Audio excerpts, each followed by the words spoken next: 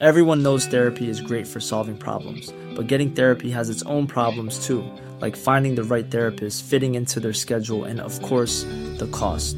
Well, BetterHelp can solve those problems. It's totally online and built around your schedule. It's surprisingly affordable too. Connect with a credentialed therapist by phone, video, or online chat, all from the comfort of your home. Visit BetterHelp.com to learn more and save 10% on your first month. That's BetterHelp, H-E-L-P. Mom deserves the best, and there's no better place to shop for Mother's Day than Whole Foods Market. They're your destination for unbeatable savings, from premium gifts to show-stopping flowers and irresistible desserts. Start by saving 33% with Prime on all body care and candles. Then get a 15-stem bunch of tulips for just $9.99 each with Prime. Round out Mom's menu with festive rosé, irresistible berry chantilly cake, and more special treats. Come celebrate Mother's Day at Whole Foods Market. Millions of people have lost weight with personalized plans from Noom. Like Evan, who can't stand salads and still lost 50 pounds. Salads generally for most people are the easy button, right?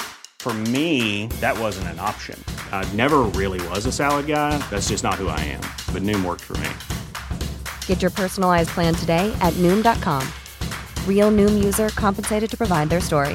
In 4 weeks, the typical Noom user can expect to lose 1 to 2 pounds per week. Individual results may vary. Welcome once again to Signals to Danger, the podcast which explores the history of our nation's railways and its darkest days. And indeed, welcome to this one, our 50th ever episode. Exciting times, which means that there is at least 50 hours worth of my voice out there, and I'm very, very grateful that you all keep coming back to listen. My name is Dan Fox. I'm the producer of the Signals to Danger podcast, and I'm also a full-time employee with a UK train operating company. I just wanted to very quickly take that moment I do to thank those of you who support the podcast on Patreon, or with donations, purchasing merchandise, things like that, and also to remind you that the Patreon platform now provides subscribers a way to listen to these episodes ad-free. With the usual out of the way, I want to welcome you to this episode, and this will be one of those rare times I go along with the podcast trend of issuing a trigger warning at the start of the episode. I don't generally, because, well, the subject matter of this podcast, it is what it is. But while most accidents affect a number of people, and it's quite easy to think about the machines, the infrastructure, what took place, this time we're looking at an incident which affected one person very directly. And while the repercussions impacted those around her very much, this episode is going to be a little bit different to most. This episode is going to deal with the circumstances surrounding the death of a 16-year-old girl, and I just wanted to give you a heads up of that going into it, as we discuss the circumstances surrounding the incident which took place at James Street Station. Right, it's a sad tale, but an important one to tell. So, let's begin.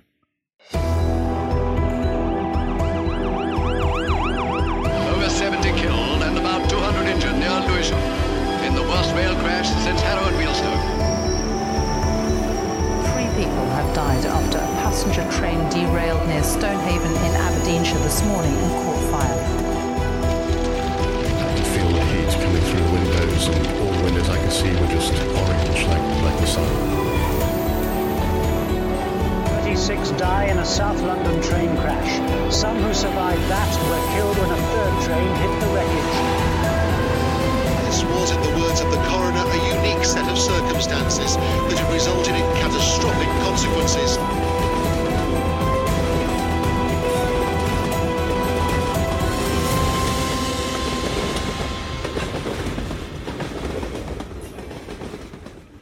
Back in 1964, Gerry and the Pacemakers hit the airwaves with a song about transport. Not necessarily the most musical of subjects, unless you consider Jay Foreman's musical rendition of the names of every single tube station musical. This song in particular, though, wasn't about rail, but it did cover the place that we're starting our story today. Gerry Marsden's modal choice was in fact a boat, specifically the ferry across the Mersey. The song itself was fairly well received, featuring on the soundtrack of the film of the same name, which was unsurprising as it was a musical flick featuring the band, think Hard Day's Night and the Beatles, but it did reach number 8 in the UK singles chart and number 6 in the US. But at the risk of being too tangential too early in this episode, I'll circle round to why I'm bumbling around the subject of Gerry and the Pacemakers. The namesake of this song is in fact an actual ferry service, unsurprisingly known as the Mersey Ferry, and it takes people from the city of Liverpool on the east bank to Birkenhead and Wallasey on the west. The ferry has existed in one form or another since around the year 1150, when Benedictine monks began rowing passengers across for a small fee, of course. The mid-1500s saw the service transition into private enterprise, and over the intervening centuries developed with steamships entering the fray and larger boats picking up the slack and indeed the people. The key to the popularity of the ferry really came down to the exclusivity of the service it offered. The Mersey at Liverpool is a substantially wide body of water, with only other options really being miles and miles upstream, where the river narrowed and bridges became a realistic concept. And let's bear in mind we are predating the car quite substantially here for the early part of its history, so that's an addition of many hours, if not days, ride to get from one bank to the other.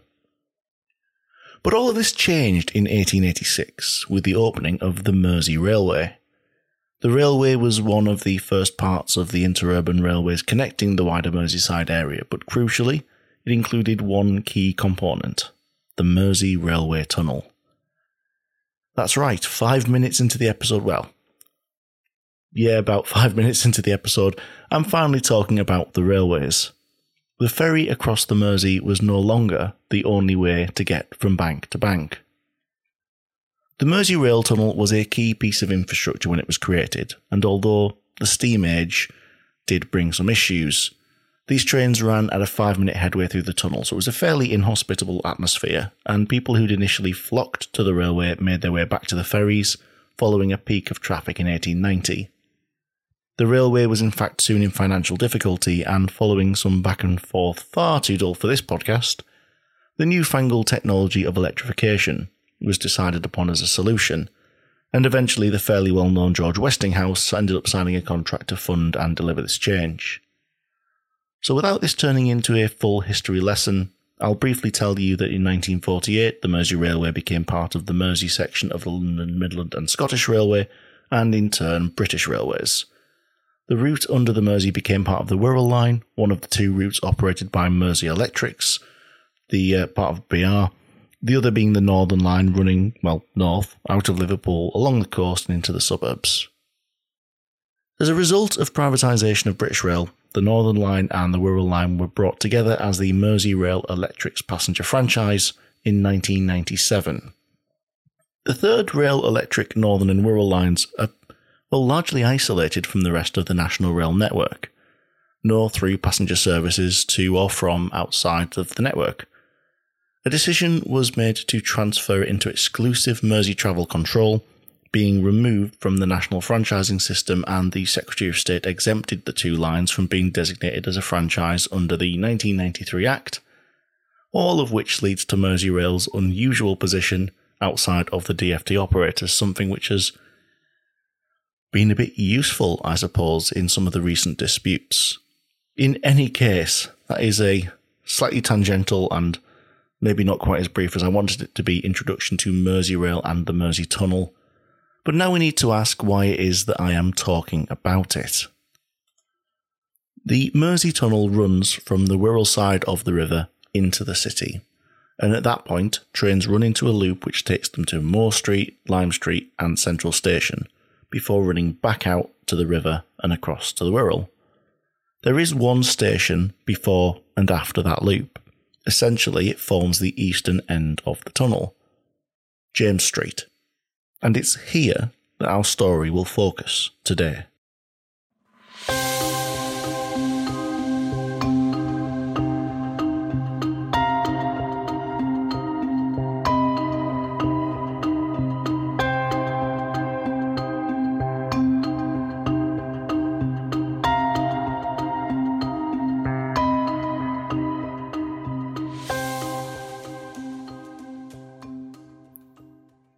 Georgia Varley. If it's a name you haven't already heard before, it's a name I'm sure we'll all remember after this episode. On the 22nd of October 2011, Georgia was a 16-year-old girl who found herself at James Street Station at 11:30 in the evening, where unfortunately a tragedy took place which saw her lose her life. But how is it that we got here?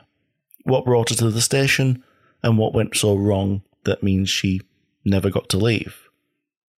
Like many young people her age, Georgia was lively, bubbly, described by her parents as being wonderful, and with her age came, well, the inevitable social life which so many enjoy at that age. Her parents had separated and both had new partners, and on the night in question, her dad had gone to visit his mother in North Wales, so it was agreed that Georgia would spend the night at a friend's. On the 22nd of October, it was this social life which brought her to the railway. And I want to make a point here, before we get started. In this section, and indeed this episode, I'm going to discuss the events which took place on the evening, of course, including the condition in which Georgia entered the railway. I really don't in any way intend to demonise Georgia, or in fact anyone who we're going to discuss in this episode. This is a complex and tragic incident, and I'm only going into detail to tell the story properly. This Saturday evening saw Georgia attend a house party with her friends, and as so often the case, despite the age, alcohol was certainly partaken in, and it would be fair to say that Georgia became somewhat under the influence along with her friends. In fact, in evidence later given to Liverpool Crown Court, one of her friends stated that Georgia was already drunk, with a bottle of vodka under her arm when she arrived at her friend Madeleine Bauer's 18th birthday party. Bowers told the court that she had taken 2 bottles off her and hid one behind the couch, but she always got more, and that she'd offered to call her a taxi to take her home and to pay for it, but Georgia refused the offer and insisted she was all right to carry on. While still at the house and following drinking, and well, it appears that there was at some point some consumption of the party drug methadone, Georgia fell down the stairs at the house, and this fall almost prompted her friends to call an ambulance, and following this it was requested that Georgia's friends get together and take her home. Young people drinking too much in the enjoyment of life, it's not something which is rare. In fact, I would wager that a pretty large proportion of those listening have been in very similar situations. I know that in my earlier years I have certainly overindulged, overjoyed, and been a little worse for wear as a result. It's relatively normal behaviour, even if it isn't necessarily always the best idea. The next thing which Georgia and her friends did, however, was not to go home. They made a critical decision to head into the city centre to continue their night out. The group headed for Manor Road Station on the West Kirby branch of the Wirral Line to board a Merseyrail train heading into the city centre, well, where the fun would continue. As Georgia was struggling in her 4-inch heels, her friends suggested she remove them on the way to the station. At around 11:05, the group boarded 2 Whiskey 58, the last train of the evening, which would take them the short journey into the city, 9 stops in about 25 minutes. The train was driven by Belinda Nicholson, and at the rear of the 3-carriage train was her guard, Christopher McGee. Georgia and her friends boarded the middle carriage, along with a large group of boisterous, loud, and happy people. It was party time on an evening, wasn't it? At the next station, Georgia alighted unexpectedly, saying she'd lost her handbag and was shepherded back on board the train by her friends. But this didn't happen instantly. Georgia left the train and the guard McGee went to close the doors. Along the train they closed, with the exception of one set, which was held open by Georgia's friends to give her time to reboard. McGee walked down the train to see why the doors hadn't actually closed and recalled seeing her on the platform, noting that she was under the influence. Georgia reboarded, McGee returned to the rear door and continued dispatching the train. And as far as the operation of the train goes, the next section of the journey went on without incident. After the train left Hamilton Square Station in Birkenhead, it entered the Mersey Tunnel, with the city centre on the other side, and its next stop, James Street.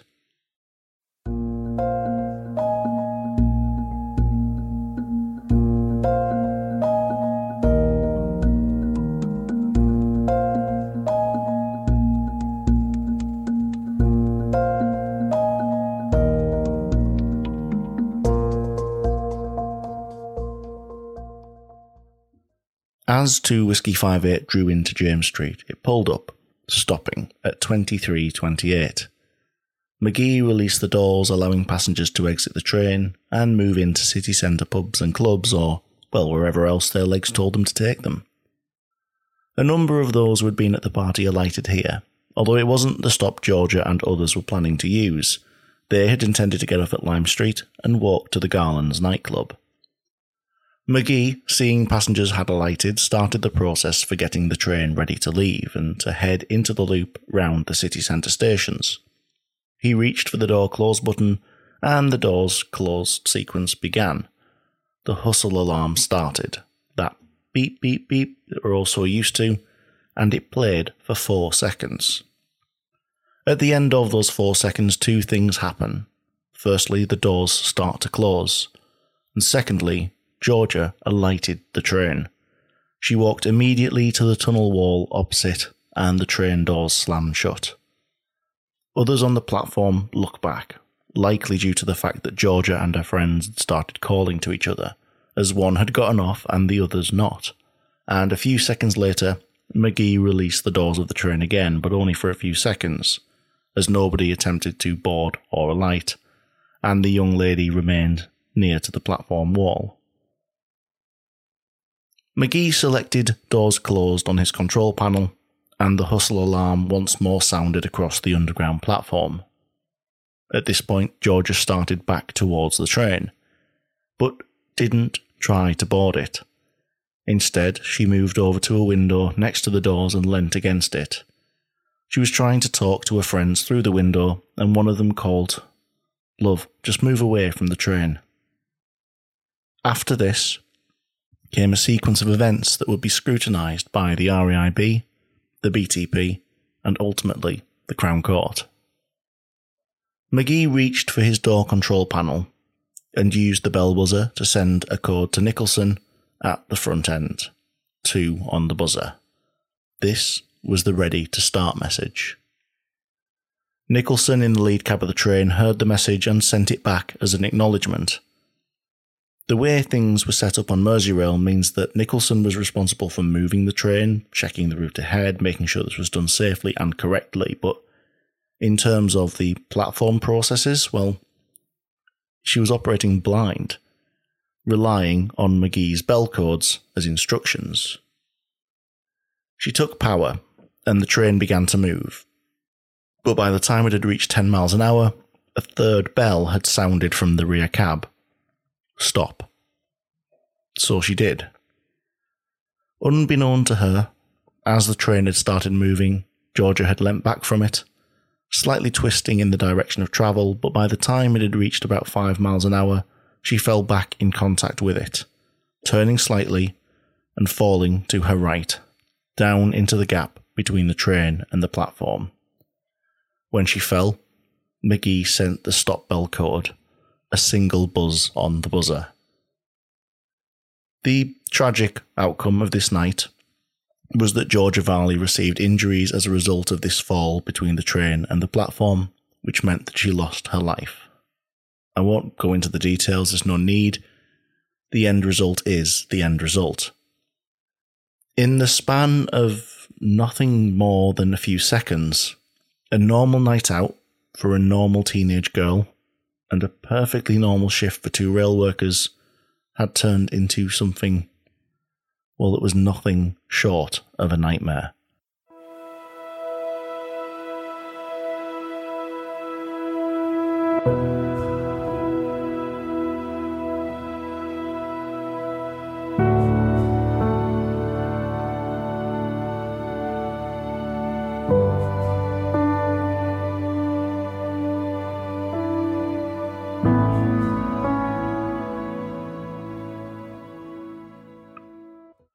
As we've covered previously, the responsibility for investigating accidents on the UK rail network lands with the Rail Accident Investigation Branch. They are the ones who investigate any potential safety issues with the industry with the intention of limiting potential future recurrence of accidents, looking at things as whether operating procedures were at fault. They are not, however, the only body which will investigate deaths on the railway. The police carry out an investigation into any potential criminal acts and also act for the coroner, and the ORR can carry out investigations into any health and safety breaches.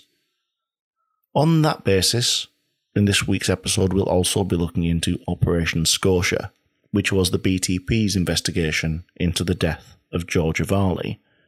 So while I will be using my usual sources of the RAIB report and contemporary news sources, I'll also be working quite heavily this episode from an article written by Detective Superintendent Simon Taylor for the 10th volume of the Journal of Homicide and Major Incident Investigation, but we will get into that a little bit later on. British Transport Police, BTP, received initial reports about the incident shortly after it took place from both Merseyrail itself and also from numerous 999 calls made by those who were unfortunate enough to have witnessed the incident.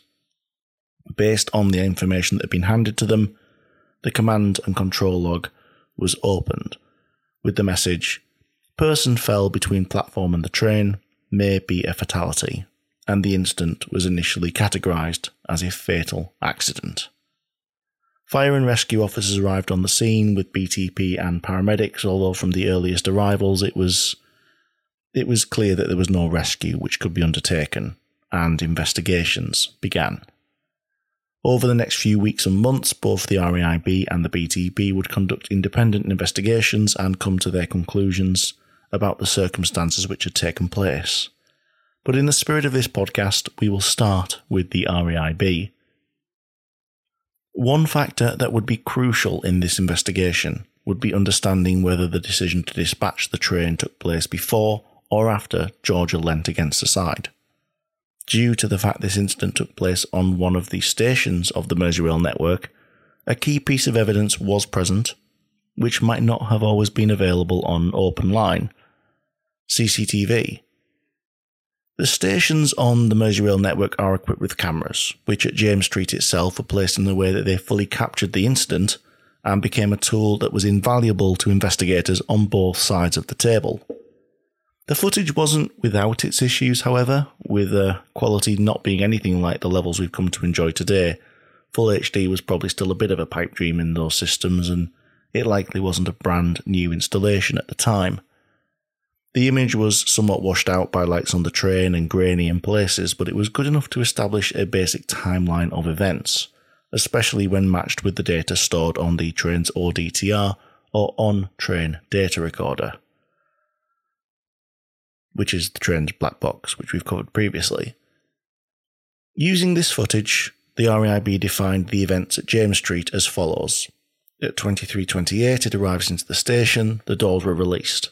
The bodyside indicators were lit, showing that the doors were released and open and accessible. These were orange lights mounted in the centre of each vehicle of the Class 508 multiple unit, and the presence of these lights was key in establishing what went wrong here. 25 seconds passed. McGee pressed the button, which started the doors closing sequence and the audible warning that hustle alarm sounded, and in 4 seconds the doors started to close. Varley alighted a second later as they were closing, and by 23:28 and 34, the doors were shut, and Georgia was stood against the opposite wall. Just over a second later, the doors started to open again, which took about 2 seconds, although it's clear that McGee doesn't leave them open for very long, as the hustle alarm sounds once more at 23:28 and 38 seconds. While the alarm would be sounding is when Georgia moves back across towards the train, and while the doors are closing, at the 44 seconds mark she leans against it. 3 seconds later, the doors are closed and interlocked. They're secure, and while Georgia is leaning onto the train, this is the first time that that train would be able to take power. The interlocking system prevents it while the doors are released. And we know, because of the design of the systems on board, that those bodyside indicator lights, which we sometimes refer to as bills, the traction interlock, the one that stops power being taken, doesn't kick in until the doors are closed and locked and the bills are extinguished. The CCTV clearly showed that the lights were lit when she came into contact, telling us that the decision to dispatch was made while this was the case. McGee must have sent the train ready to start signal while Georgia was in contact with the train, This signal, 2 on the buzzer, was sent at some point between interlock being achieved and 3 seconds later, when it is estimated that Nicholson sends back at 23, 28 and 51, taking power a second later. 4 seconds later, Georgia looks back along the train towards McGee, and on the footage he can be seen to motion with his arm, leaning out of the train, gesturing her to move away. At the same time, the train begins to move. A second later she moves with the train, leans away, and only 1 more second passes before she leans back against it. It's now moving at 5 miles an hour. She falls to the right, and McGee can be seen to vanish from the footage into the cab, sending the stop signal. 4 seconds later, Georgia too vanishes from the footage, and the train comes to a stop over the next 8 seconds. By 10 seconds after 23:29, it's at a stand, and McGee was confronted with the aftermath of the incident. The RAIB had now established that the ready-to-start signal had been sent while Georgia was in an unsafe position. Next, they needed to establish why.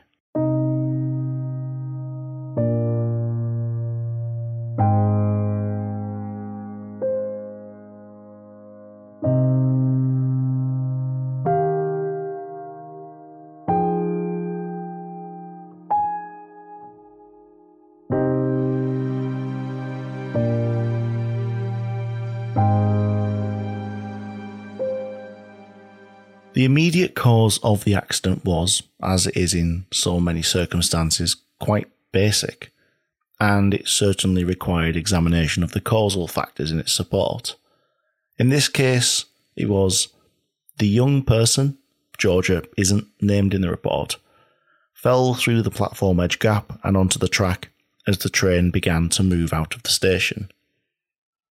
The causal factors identified by the branch started with the most crucial. Confronted with the knowledge of timings, the RAIB said the guard sent the driver the ready-to-start code and no subsequent stop code while the young person was leaning against the train. Knowing that this was the case, they identified 3 possible reasons to answer what was now the biggest question. Why? Firstly, that he had seen her, but he expected her to move away. Secondly, that he had not seen her because his attention was elsewhere, for example on the large group of passengers moving down the platform or the train's door control panel. Or finally, that he had looked briefly in her direction but did not see her there. And these possibilities were approached using the information from the video footage. It shows McGee at his open door and the young person, Georgia, leaning against the train approximately 11 seconds before he waved to warn her to stand back. This meant that he had sufficient time to carry out a safety check as required by the dispatch procedure. If McGee had carried out the safety check at this time, as he was supposed to do as part of his job, he would have seen Georgia. As seen on the footage, there was nothing between them to restrict his view, which kind of eliminates the second possibility, that he hadn't seen her. A large group of passengers took up the width of the platform and restricted his view of her while she was at the wall, and then as she approached the train. But the RAIB considered the possibility that as they passed, his attention may have continued to focus on this large group as they walked towards him and through the exit, which was opposite his door. And it's also possible that his attention went from the platform to the control panel as he pushed the button to close the doors, watched for the interlock light, and then pushed the signal twice to send his ready-to-start code. The report also tells us about that third possibility, that the guard had looked briefly in the young person's direction but did not see her, and it can't be completely discounted because looked but failed to see is a known phenomenon in routine repetitive tasks. It's one of the reasons why the railway encourages things like risk-triggered commentary, because you are going through a mundane repetitive task, but you are highlighting the risks that you need to be aware of. The branch in their report cited a 2006 report into car accidents, which said that 21% of junction accidents involve people going through the motions of looking but not actually seeing the other car, the cyclist, the pedestrian. Looked but failed to see was recorded most frequently at private drives or entrances, and almost as frequently at mini roundabouts. And why is this important? Dispatching a train is a routine, repetitive task that the guard would have carried out several 100,000 times in his career before the dispatch that caused this incident. After the guard boards his train and stands at his open door, the platform video camera footage doesn't show him in enough detail to determine the direction he's looking at or his line of sight at key times. The RAIB therefore couldn't determine where McGee was looking at these key times from his account of events, and actually they couldn't particularly trust his accounts because his recollections were not reliable or conclusive. One example of this is that he recalled that Georgia came back to the train and was possibly knocking on the window when he closed the doors. However, video footage and information from the train's data recorder contradict this because on both occasions the young person was at the platform wall and away from the train when he pressed the button to close the doors. The branch did consider the options of a clinical psychologist on these discrepancies, the opinions of one, that these discrepancies may be caused by the trauma of the incident. In any case, the RAIB report doesn't particularly tell us of a firm conclusion with regards to the reason McGee dispatched the train. In the concluding section of the report, they state, he did this possibly because he had expected her to move away, or possibly because he hadn't seen her. It's not really a definitive answer. And it's something which I haven't seen often in these types of reports. In any case, by the time the guard warned the young person to stand back, she had been leaning against the train for approximately 11 seconds. The branch concludes that it's not known whether the guard saw her during this time, or if he saw her, whether he delayed taking action in the expectation that she would move away. As we know, platform video camera footage shows him warning her to stand back in the moments before the train departs. And it's likely that he did this, according to the branch, because he thought it would be immediately effective. From the point that the train started to move, though, there was no real way McGee could have stopped it any quicker than the bell code method did. The RAIB did consider these possibilities, although there weren't many of them, though. If McGee had given the stop code instead of gesturing for Georgia to step back, this would only have made 3 seconds worth of difference to when Nicholson heard the warning, and was likely to have not really had much of an impact on the outcomes. It would have meant that the train travelled 3 metres less than the 33 metres it had, which was the distance that the maths concluded once the timings were all figured out. The other option available to stop the train was to cross to the other side of the cab and to pull the alarm cord. This would have sounded an alarm in the driver's cab, warning that an automatic brake application would take place within 3 to 4 seconds. Within this time, the driver can brake immediately, can override the automatic brake application, although the additional time needed to travel to the chain on the other side of the cab would have meant that the stop message would have come later, and therefore the actions of Nicholson bringing the train to a stand later still. In fact, there is only one option which the report considers that would have made any real difference, and for me it was the only viable option available. If the guard had seen the young person but delayed taking action in the expectation that she would move away, there were other alternative courses of action available to him to dispatching the train. For example, he could have walked along the platform and made sure that Georgia had moved to a position of safety, or stepped back on board before he gave the ready to start code. Alternatively, he could have called for assistance and had the young person removed from the platform. They would have added time onto his journey, and delays are an issue, but lives are so much more significant. For me, that option that the RAIB suggested in their report should have been the only option.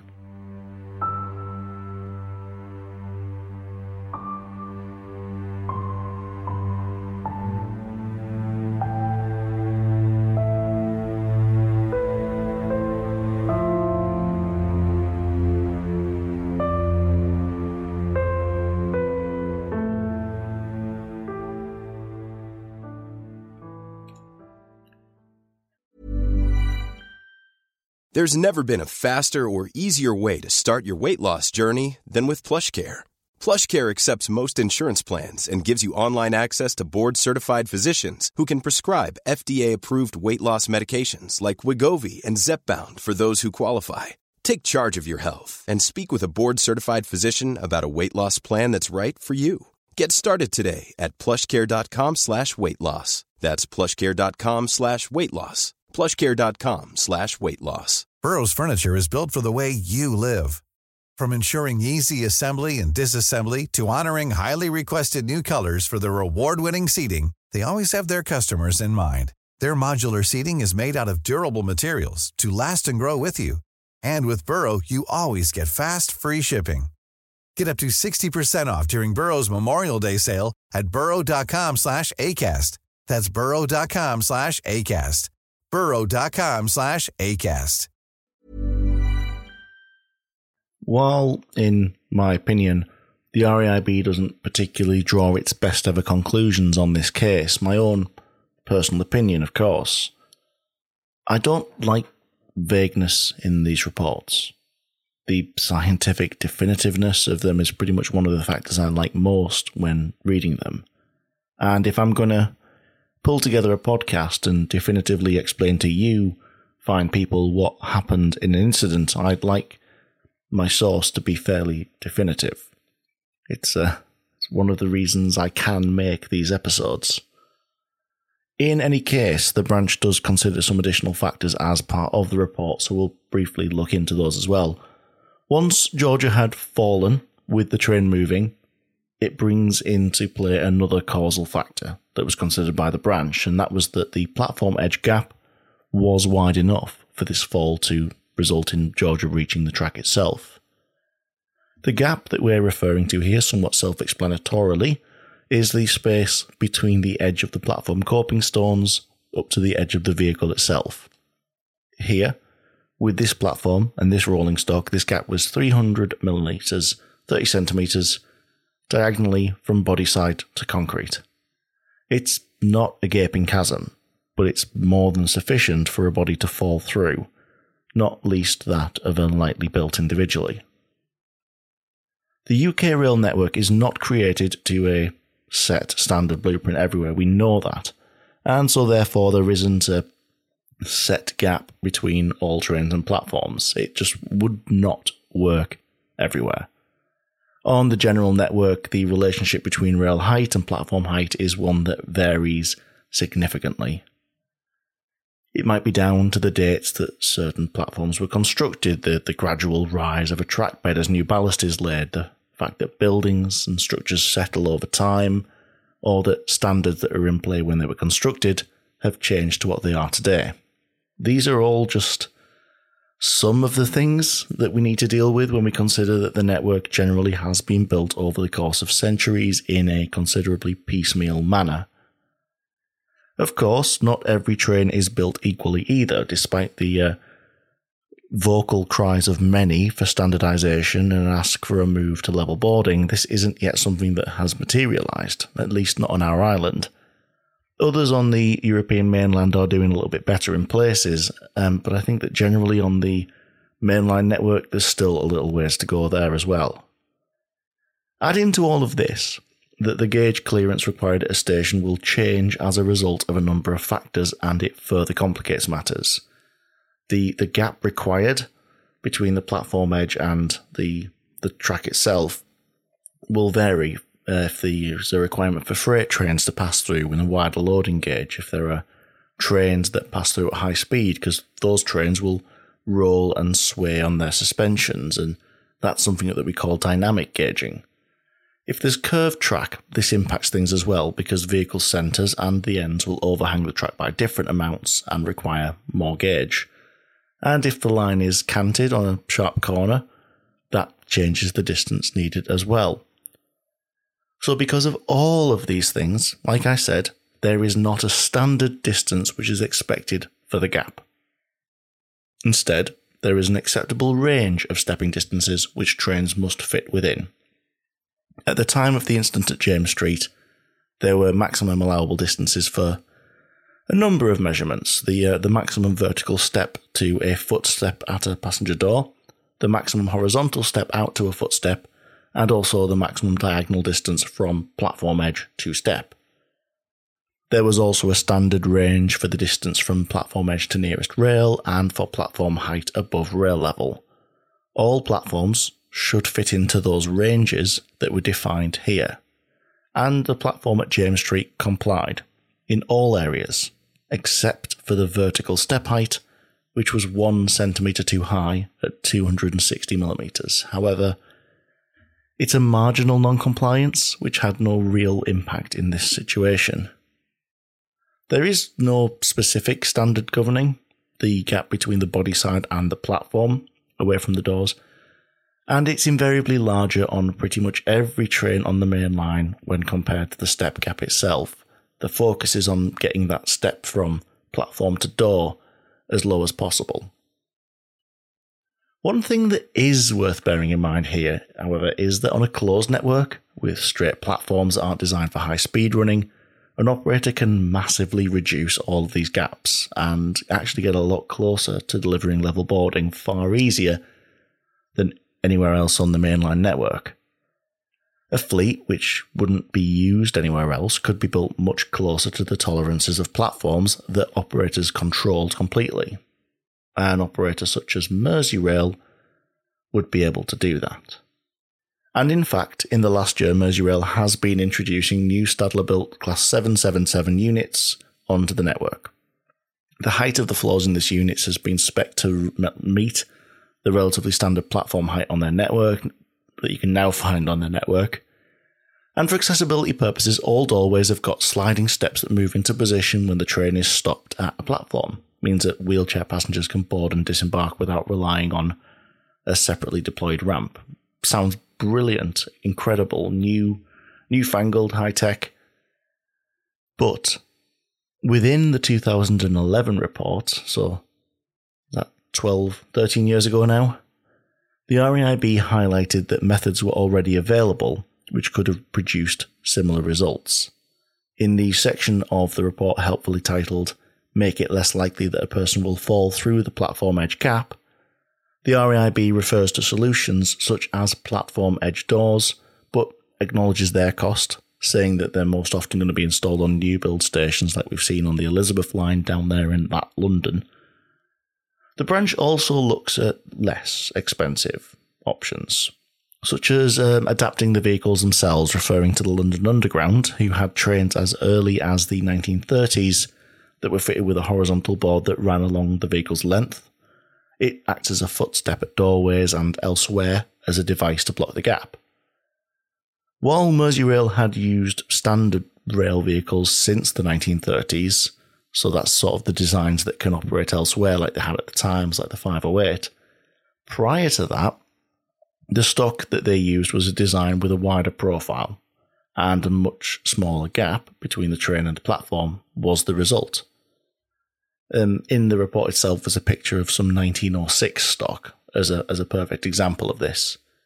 Although as a concept, it's not something that only existed back then. For many, many years now, the Tyne and Wear Metro in Newcastle, Gateshead, that sort of area, has operated trains that leave little to no platform gap, taking full advantage of its closed network, no requirement to run those trains anywhere else. And even if you didn't want to completely build a new train to meet that requirement, the report does tell us that it might be possible to fit panels to the body side of the trains that fill those gaps, and that if you were to ever ship those units off somewhere else, those panels could be removed, so they could still operate on the mainline network. There are some other engineering solutions that would reduce that gap, so raising the platforms on Merseyrail's network would be a solution, albeit a pretty expensive one. But there are other cheaper solutions that were suggested, so sort of slightly bringing the cost down now would be to move the coping stones closer to the trains. Less expensive than raising the whole platform, but still costly. There is a cheaper option, which is available and was suggested in the report, and these are gap fillers. They are bolted to the platform edge, they're made from blocks with deep rubber prongs. The prongs are able to support a person's weight vertically as they stand down on it, but they bend and deflect horizontally without damaging themselves or the trains that pass and contact them. You can use these blocks to build out the platform a little bit and reduce the gap. The fact is, the open railway, the main line, the bit that goes from place to place, is segregated from the people all around it. Fences and walls, embankments and cuttings, they all provide a physical barrier. And people who find themselves meeting trains here, well, they've quite often made a conscious decision to put themselves in a position of risk. In fact, the safest of situations is by completely segregating people from the heavy metal of the railway, so we do that everywhere that we possibly can. But, really big caveat, but there is one place this just really isn't possible, and that is where people need to board or alight. Platform edge doors are a good step in the right direction and sort of the ideal look for a station, but it just would not be cost effective for every single rural platform, and retrofitting is more or less an impossibility when different trains with doors in different locations are calling it 100-year-old platforms. It's a situation the railway is a very long way from solving.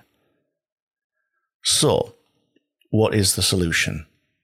It's effective management of where people board trains, the place that we like to call the PTI, or the Platform Train Interface.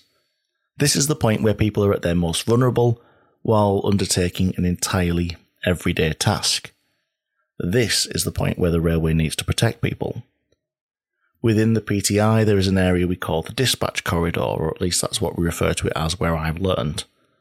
1.25 metres or so from the edge of the train to the height of the cant line where the body side meets the roof. When you're dispatching a train, that space should be completely empty. Empty of items, empty of risks, and most crucially, empty of people. People who are not always making the best decisions for themselves at the time, and are not always in their best minds. We as railway staff understand the risks. We've got a duty of care over those who are in that area. And as we move into the next section of this episode, you'll see that I'm not the only person who feels that way.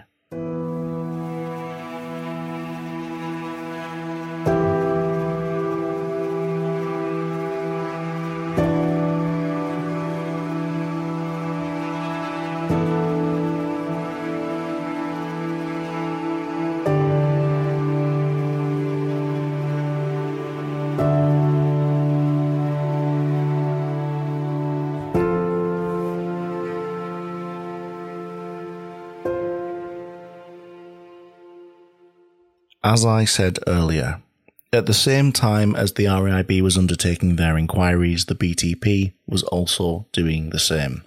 And in 2015, Detective Superintendent Simon Taylor would write about his experience of the investigation, which was known as Operation Scotia. The command and control log was opened on the day in question with the message, "Person fell between platform and the train, may be a fatality," and that incident was initially categorised as a fatal accident. Unfortunately, a relatively standard thing that happens on the railway. The police arrived and attended, and as I mentioned before, that situation was quickly noted to be futile in terms of rescue, but the investigation needed to commence immediately. In his early accounts with the police, McGee spoke of how the female was intoxicated and banging on the side of the train, trying to get back on. But when BTP started to review the CCTV image, they noticed the first inconsistencies. Georgia hadn't been banging on the windows as we knew. She'd been leaning on them. The initial account was not completely accurate, and the incident was reclassified as unexplained. When it became clear that McGee had been watching Georgia from the window of the train as it started to move, they called again into question the initial account. and they made the conclusion that he had failed to follow safety procedures. What was initially classed as an accident, and then as unexplained, was now reclassified again as suspicious, and a senior investigator was assigned to the case. The RAIB doesn't apportion blame. We know that, we've talked about that in the past, and we've talked about why in the past. Its role is more aligned to understanding and defining technical reasons that accidents took place, pragmatic, factual, but not apportioning blame per se. An RAIB report could say that the dispatch of a train by a certain person in a certain way contributed to the accident, but the RAIB will not say that bloke there, that lady, is the person to blame. It's not what they exist for. And in that mindset, the RAIB has no ability to prosecute anybody for the details that are uncovered in their work. The police, however, is looking for, where it can be found, a person who has committed an offence, and then for sufficient evidence to see if they can be held legally accountable for it. Much of the detail that I described earlier about George's night in advance of the accident came to light as the work of the police, as they undertook the comprehensive detective work this case required. The police investigation focused in on the safety-critical training that McGee and other Merseyrail staff had received, specifically around the final stages of station duties, which Taylor writes up as this. Once everyone has boarded, disembarked from the train doors are clear, the signal is showing clear and it is safe, they should press the door close button on the control panel. When the button has been pressed, an audible beeping noise sounds throughout the train to warn passengers the doors are about to close. All of the passenger doors will then shut. The lights on the outside of the train then go out, and the guard must then check again by looking down the side of the train to ensure that the doors are closed and that 1, the signal at the end of the platform is still showing clear, and 2, that it is safe for the train to depart. Once the guard has satisfied himself that this is the case, he will then board the train and close that door.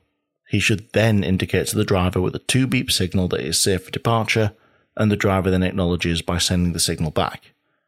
The train then departs on its journey, and the guard should also remain at the door looking out onto the platform until it's into the tunnel. This description, this process, is what good looks like that the police were considering when assessing the sequence of events at James Street. This is the training that McGee received, and this is what they were measuring him against when reviewing the station CCTV. And in the journal, Taylor recounts the sequence of events as interpreted by BTP, with what feels like a smaller element of ambiguity than that which is described by the branch in their own report. The sequence of events that Taylor shared was this: 23, 28 and 2 seconds. The train arrives at the station. McGee is seen with the guard's cab door open, leaning out, looking along the platform. The doors were open, as shown by the orange lights and the large group, some of them associated with the deceased, and then alighted from the train, and one male was seen to fool about at the door on the platform. 23, 28 and 20, McGee finally stepped out of the guard's cab onto the platform. 23, 28 and 30, the male reboards the train, and McGee also steps back into the cab with his head remaining out of the guard's cab, looking down the train. 23, 28 and 31, Georgia then left the train and moved across the platform towards the wall. 23, 28 and 40, Georgia headed back towards the train while the doors were still open. 23, 28, 43, Georgia leant back against the train with both hands placed upon the windows above her head. This put her at approximately a 75-degree angle against the train. By 45 seconds, everyone on the platform had now gone past McGee, who was still leaning out of his cab. The passengers were still heading towards the exit, but McGee had a clear and unobstructed view of Georgia, and all along the side of the train, right down the platform. 23, 28 and 46. The train doors shut and the orange lights above them were extinguished whilst Georgia was still leaning on the train. And at 23, 28, 52, the platform was now completely empty, except for Georgia, who was still leaning against the train, talking to a friend inside. 3 seconds later, McGee, who had been leaning out of the guard's cab the entire time, then waved Georgia away from the train and simultaneously gave the signal to start.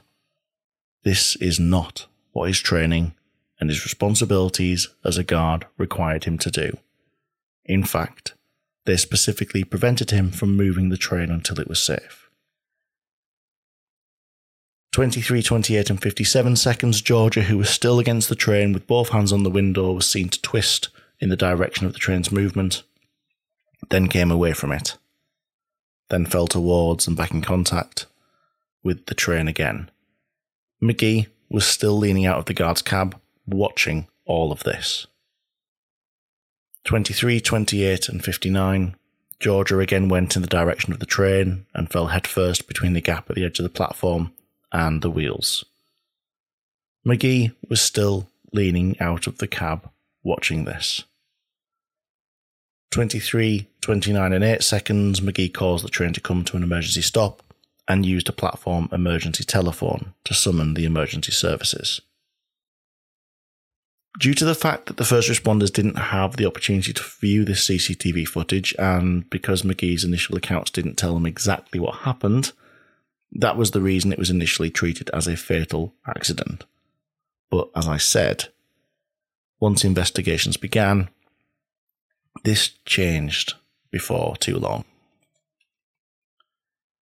In fact, once the police had seen the sequence of events from the CCTV, Detective Superintendent Taylor formed a somewhat grim opinion of the situation. This was that what had really happened at James Street was that McGee saw an opportunity to leave Georgia stranded on the platform as a sort of punishment for her antics earlier on in the journey. Unfortunately, the consequences of his actions were far-reaching, and in the opinion of Taylor, they undoubtedly caused Georgia's death. When McGee realised what he had done, he provided an account to the police that minimised his responsibility, and this is the opinion that Taylor came to.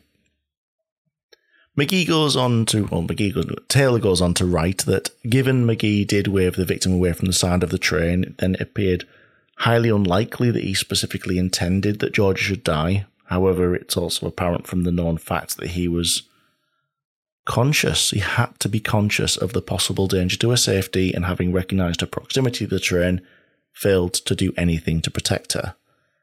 Indeed, he did the exact opposite while taking the train forward while she was leaning against it within his unobstructed view. And as a member of staff, he had a clear duty of care to her.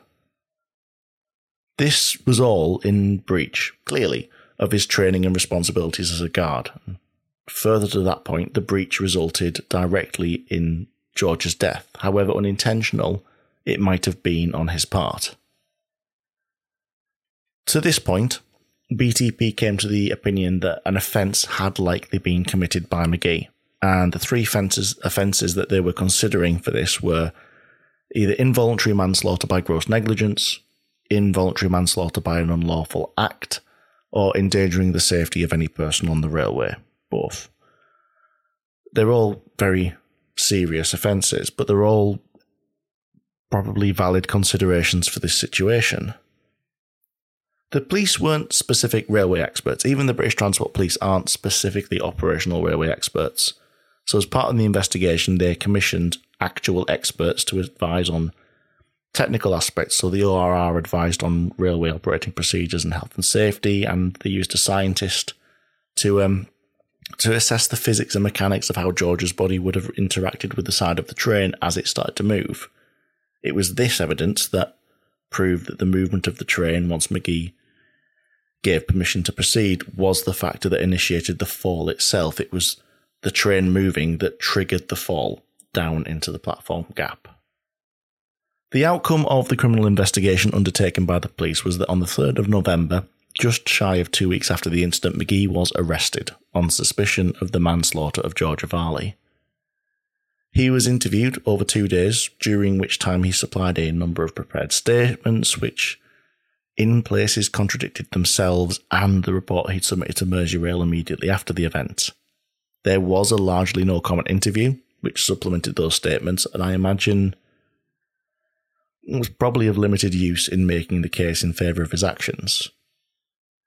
At the conclusion of the arrest and interviewing phase, McGee was bailed until the 11th of January 2012, with conditions not to enter the Merseyrail network, stations, depots without first speaking to the police, not to engage in any work, unpaid or paid, on the railway network, not to approach staff members, and to reside at home without leaving the country. McGee was finally charged by the police on the conclusion of the investigation for gross negligence manslaughter. While the RAIB doesn't prosecute, the police certainly does. And in November of 2012, Christopher McGee found himself in the dock, and over the course of a week or so, the courtroom heard from those who'd been present, the evidence gathered, and about the things that had been witnessed.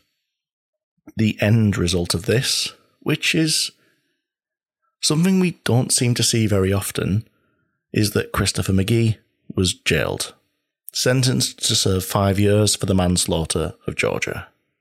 It's somewhat of a rarity and testament to conviction of BTP in the faults that were shown here. A conviction that was clearly echoed by the Crown Prosecution Service and indeed in the courtroom. In a statement that BTP issued following the accident, Detective Chief Inspector Simon Taylor said that the verdict brings to a close a year-long investigation which has been extremely difficult for all involved. And I would like to take this opportunity to thank the officers and staff who have worked tirelessly to bring this case to court. McGee did, as was his right, appeal the sentence, appearing before the Court of Appeals in 2013 in a hearing which lasted only 90 minutes.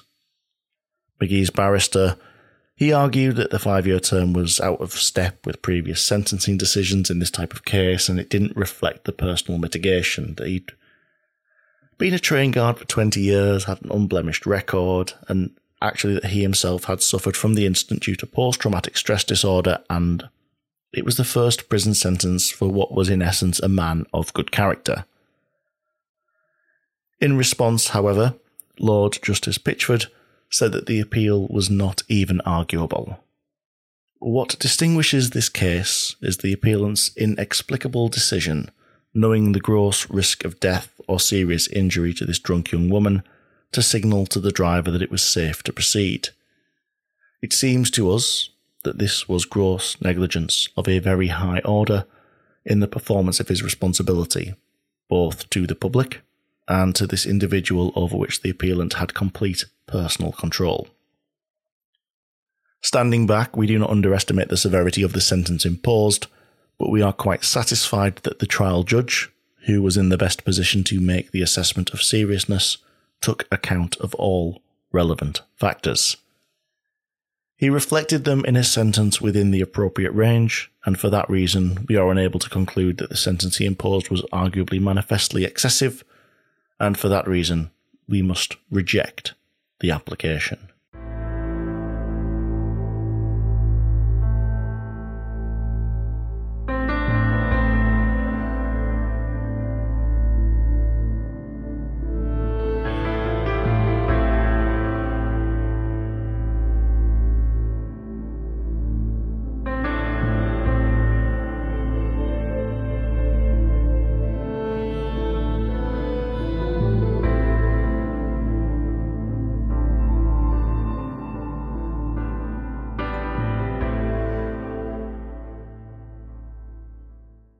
Duty of care.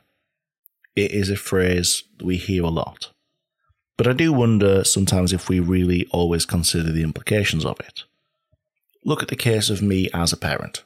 It means that I need to feed and clothe and house my daughter. She is a pain in the side, at times, but on the vast majority, she's the apple of my eye, the permanent resident on my thoughts, and I do have a duty of care to her, but it's never one that requires much thought or persuasion. It's genetically programmed into all of us to protect our offspring. But I do also have other duties of care in my life. As a manager at work, I have a duty of care to the team that I work with. I need to make sure that they have the equipment, the information, the support that they need to do their job safely and go home every day. I also have one to those who are coming into the space our business manages. If I see conditions aren't safe, I need to step in and rectify that to prevent harm and to protect people who are within our environment. But perhaps one of the greatest duties of care that I have in my professional life is to those who are not of the railway, but those who are simply on the railway. Passengers, visitors, or those people who just like loitering in the places that we work. A few years ago now, I learnt to dispatch trains. I went through the process of learning, understanding PTI risks, the technical process of how to actually undertake the tasks in line with the rulebook, the rulebook responsibilities of the role of a dispatcher. I learnt all about the dispatch corridor, when to give my tips to the conductor, and when not to. Underpinning this entire training course was a document that had been included at the end of the booklet that we were working through. Really good booklet of rulebook extracts, station maps, equipment lists, techniques, but stuck at the end of the handout was a document from the Judiciary of England and Wales. In full, included for all of us to read and digest, were the sentencing remarks of Mr. Justice Holroyd from the 15th of November 2012. The case: the Queen versus Christopher James Magee. Nothing hits as hard when you're learning a task as seeing in clean, plain black and white what can happen if you do not conduct it properly. What can go wrong if you don't take your duty of care seriously. As a dispatcher, I would be giving a guard a signal that the train was safe to depart. It was my responsibility to make sure that it was. In 2011, it was Magee's. Justice Holroyd does recognise in his sentencing remarks the fleeting nature of the events that took place on the platform at James Street, and how they ended a long and safe career, as well as George's life. He says, your gross negligence occurred over a period which can be measured in seconds. It was not a prolonged course of risk-taking. You were not motivated by financial profit or self-advantage. As to your personal mitigation, you have never previously been convicted of any crime, and your one formal police caution was for a completely different type of offence and can be ignored for these purposes. Your negligence on this occasion must be viewed against your background of more than 20 years of conscientious service on the railways. You will live with the knowledge of what you did, and I accept that it will be a heavy burden to you. You will live with the knowledge. Words which I read at the time and which sunk in. Holroyd's sentencing notes are comprehensive and publicly available, so I won't labour the point, but I will end this episode by sharing the powerful opening paragraphs of what Justice Holroyd had to say. You have been convicted by the jury of the manslaughter of Georgia Varley. Her life was ended in a dreadful way at the age of just 16 by your gross negligence. You did not intend to kill or even injure her, but you displayed an appalling disregard for her safety, and she paid for your criminal negligence with her life. When a crime of homicide is committed, one life is ended, but many more lives are damaged or destroyed. In an eloquently written statement, Georgia Varley's mother has made very clear the excruciatingly painful sadness with which she suffers. Of course, she is not alone in grieving. Georgia's father, her wider family, and her friends have all suffered and will continue to suffer. No sentence of the court can bring back their loved one or make up for their loss.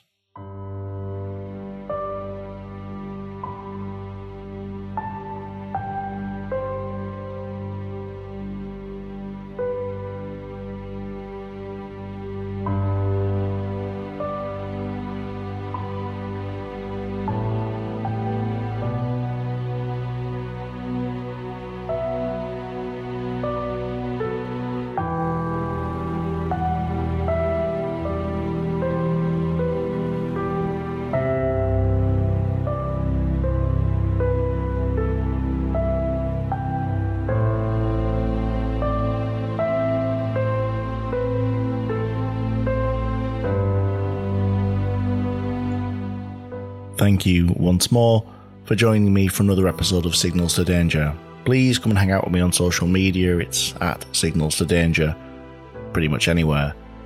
Don't forget there's merchandise on sale. The link is on the social posts. And thank you to all of our supporters. With all of this said, thank you for joining me once more. And until the next episode, travel safe.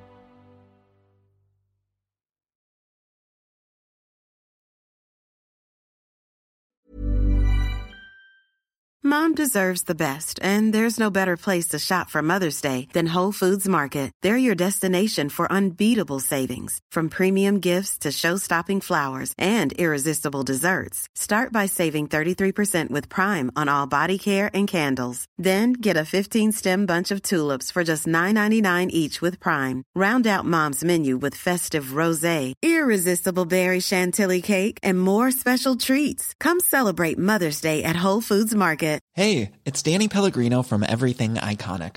Ready to upgrade your style game without blowing your budget? Check out Quince. They've got all the good stuff, shirts and polos, activewear, and fine leather goods, all at 50 to 80% less than other high-end brands.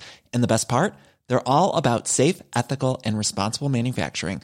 Get that luxury vibe without the luxury price tag. Hit up quince.com/upgrade for free shipping and 365-day returns on your next order. That's quince.com/upgrade.